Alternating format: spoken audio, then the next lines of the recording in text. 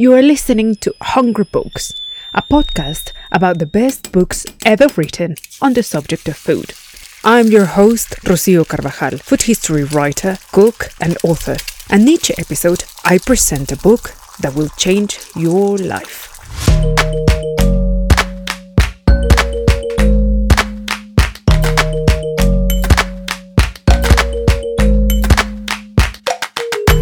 Hungry Books.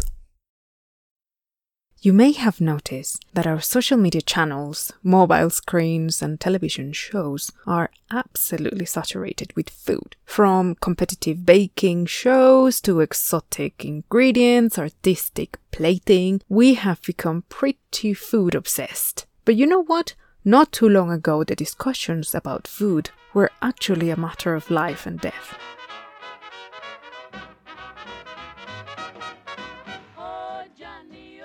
Today, the first world is still failing at managing the basics of food waste, and millions of people still go to bed hungry every day, even in highly industrialized countries. But how did we get to this madness? And which are the historical lessons that we have failed to learn? Well, in today's episode, I present a book that is as pertinent as ever, called Eggs or Anarchy, the remarkable story of the man tasked with the impossible to feed a nation at war. The author is food critic and writer William Sitwell.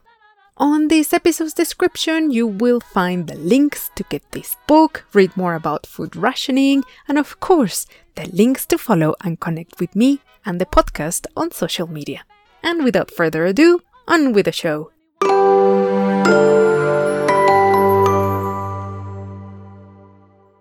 Wars have historically shaped the way societies are organized. Yet, history is seldom kind to those who work backstage, and their names are hardly remembered. Their work is all too often forgotten. Napoleon Bonaparte famously said that an army marches on its stomach, and there is a lot of wisdom in that. However, this is also true for the towns and cities where war creeps to their doorsteps and the control of food supplies become the most important weapon. For thousands of years, mass starvation has been used as a political weapon. There are dozens of examples of how the use of violence to control the access of food supplies has been a well-known strategy of war, expansionism, and imperialism. Eggs or Anarchy follows the events that led to the creation and operation of one of Britain's most transcendent social institutions, which was the Ministry of Food, and is a book about the man who shaped it, Frederick James Marquis, 1st Earl of Woolton, commonly known as Lord Woolton. And his name, honestly, should be as recognizable, as Winston Churchill, because without him, the outcome of World War II in Britain would have been very, very different. So, who was Lord Woolton? Frederick James came from a fairly humble background.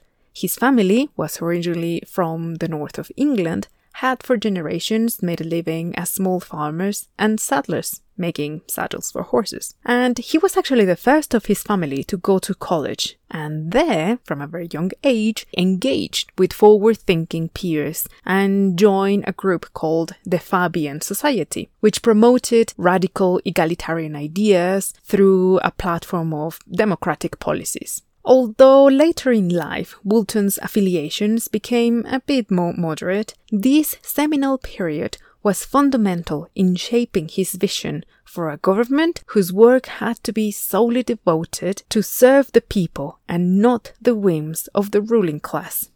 That does sound like an ongoing problem. But anyways, it is really fascinating to see the transformation of this man's career, from being a saddler to becoming a fervent intellectual socialist, a highly successful businessman, and an outstanding civil servant who reshaped Britain's domestic policy during the Second World War. So let's review some aspects about his life.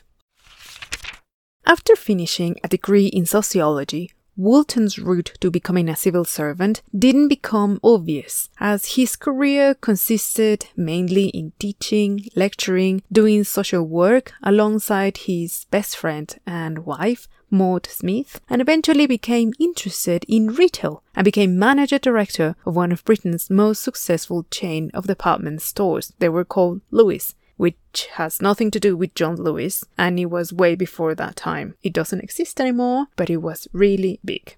So if you think your own meandering life and career won't land you a job where you can shine with all your eclectic skills, well, think again, because it was precisely Lord Woolton's unique character and background, and mostly the fact that he was a businessman and not a politician, that allowed him to create and run with clockwork machine precision a whole system to feed the nation at a war.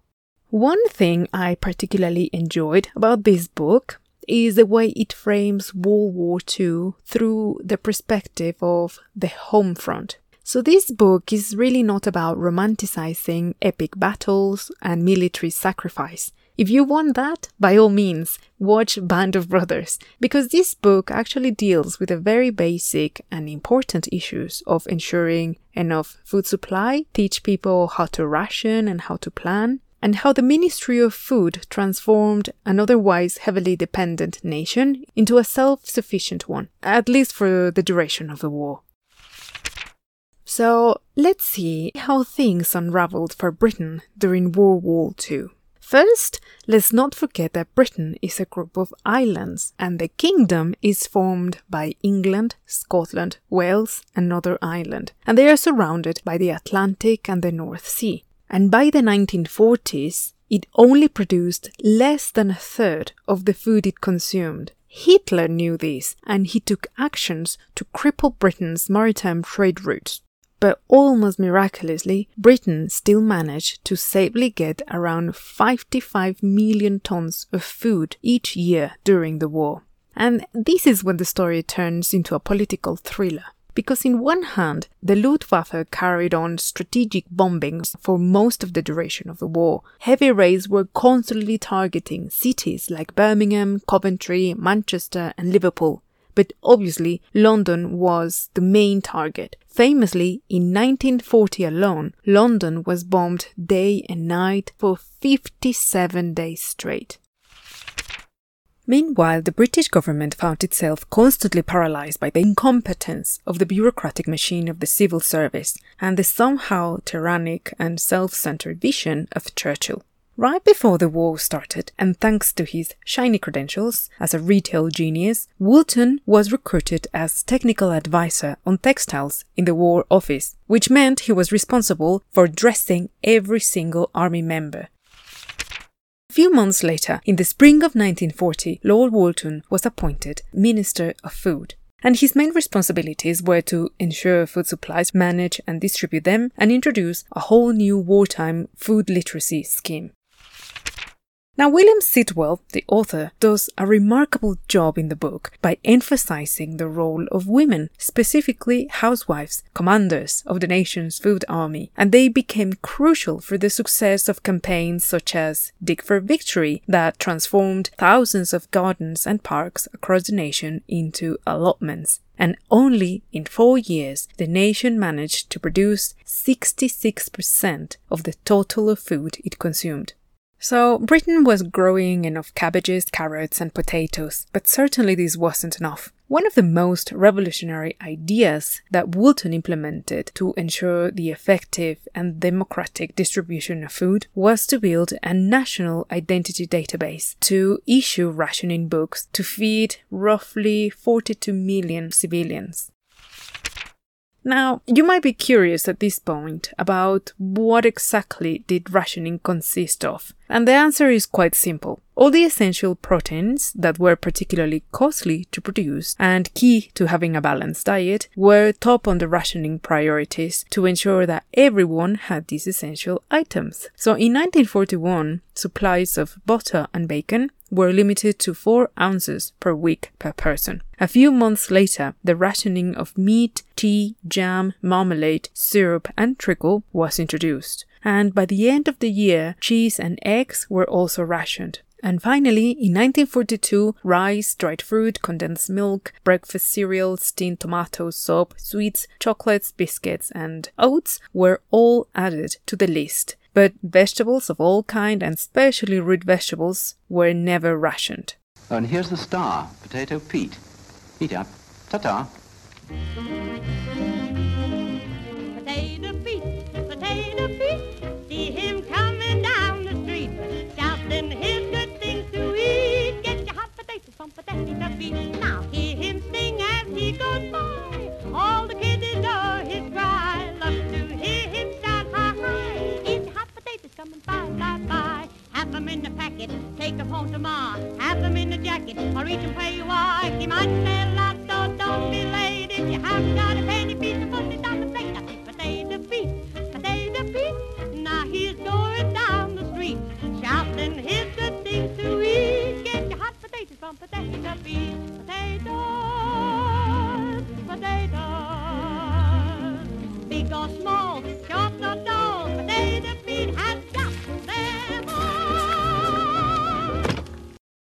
Now, let me give you some little known facts about Lord Woolton. One of the reasons why there is plenty of contemporaneous information about Woolton's opinions, ideas, and strategies is because him and his wife were very disciplined diarists and also wrote numerous letters to each other every week, collecting their thoughts over the daily events and challenges that Woolton faced during his tenure as a Minister of Food. Brilliant as Lord Woolton was at managing and designing production, distribution, and contingency plans, he was faced with the task of constantly having to issue radio and TV spots, create and distribute thousands of recipe books and leaflets to help housewives and cooks not only to be thrifty and creative, but also smart with their family's food rations and be mindful about the use of electricity and gas. And funny enough, Woolton himself had never cooked in his life. In fact, according to Maud, his wife, he was not only lost but useless in the kitchen. Nevertheless, he recruited physicians and cooks to permanently develop and test recipes that were going to be deployed to the entire nation that was faced with the scarcity of meat and abundance of vegetables. Lord Woolton wrote in one of his diaries, "I sent for the vegetarians in order to ask them how they were living without meat, eggs, or cheese. In fact, they were a most healthy looking crowd of people, but I found vegetarianism to be a flatulent failure for me." I found a piece of audio in a historical archive and I'm gonna play for you a little bit of the instructions on how to prepare tea. Success or failure depends entirely upon the attention you pay to the 6 golden rules. 6 golden rules. All right, here goes. Number 1, always use a good quality tea. Good. Number 2, always use freshly drawn water. Right? Number 3, remember to warm the teapot or urn. Everyone knows that one. And number 4, measure the right quantity of tea for the amount of water in the pot. Very good. Number 5, the water must reach boiling point. Pot to the kettle, not kettle to the pot. And the last rule, number 6, let the tea brew for 5 to 10 minutes before serving. Excellent. What do you say, Mother? Yes, then tea will revive you. Now you have the secret, as you call it. So in future, don't spoil good tea by bad preparation. Let every cup you make be a cup that cheers.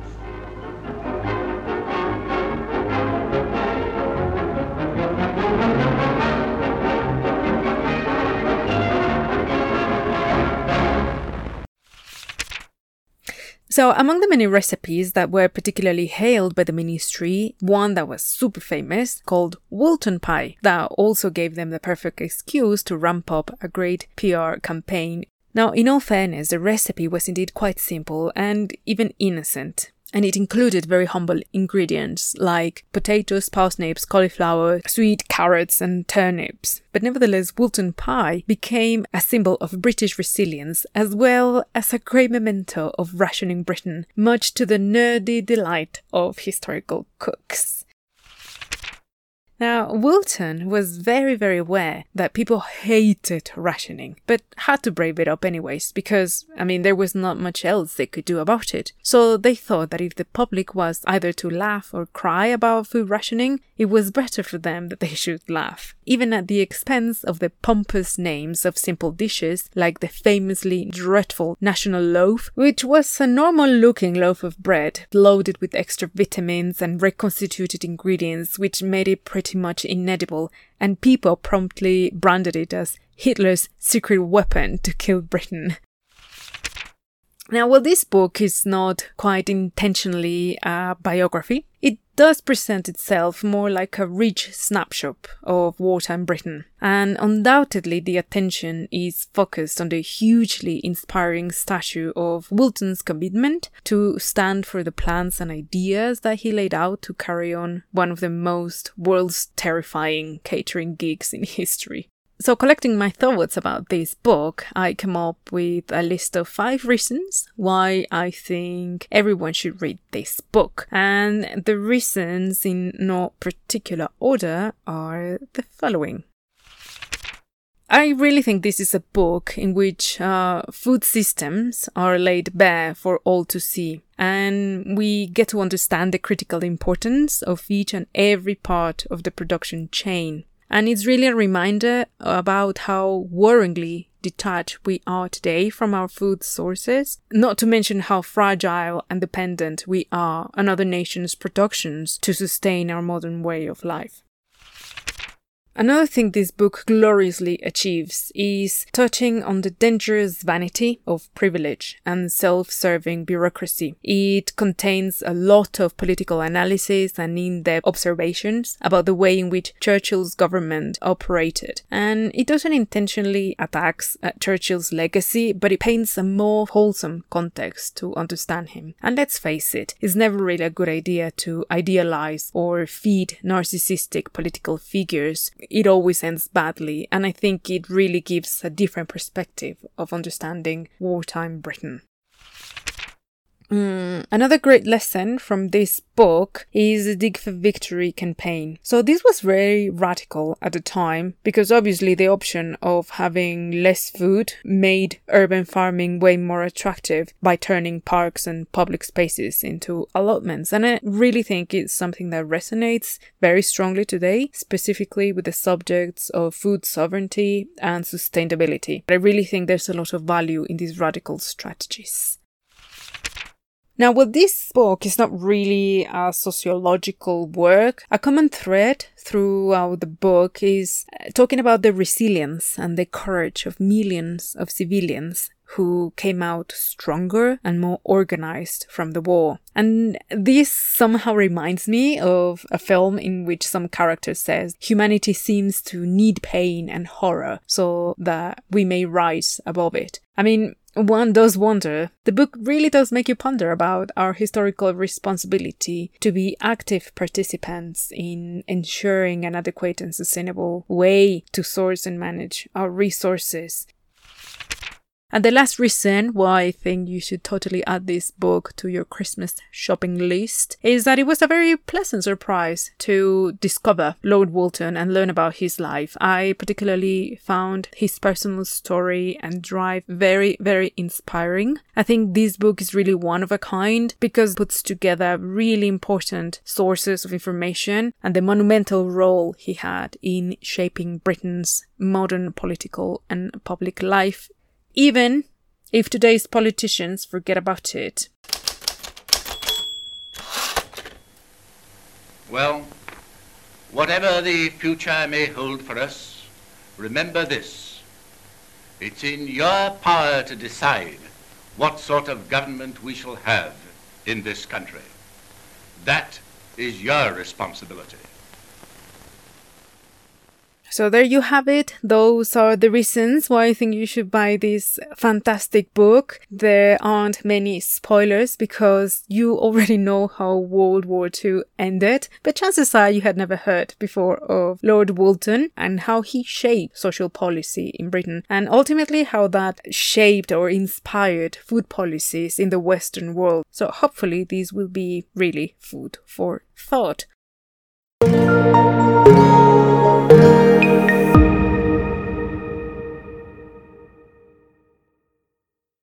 Thank you for listening. This episode of Hungry Books was written and produced by me, Rocio Carvajal. To find the link to Purchase, Eggs or Anarchy, the remarkable history of the man tasked with the impossible to feed a nation at war, scroll down to this episode's notes. And if you're into memorabilia and collectibles, I've also left a link to get a bundle of wartime food leaflets and rationing books.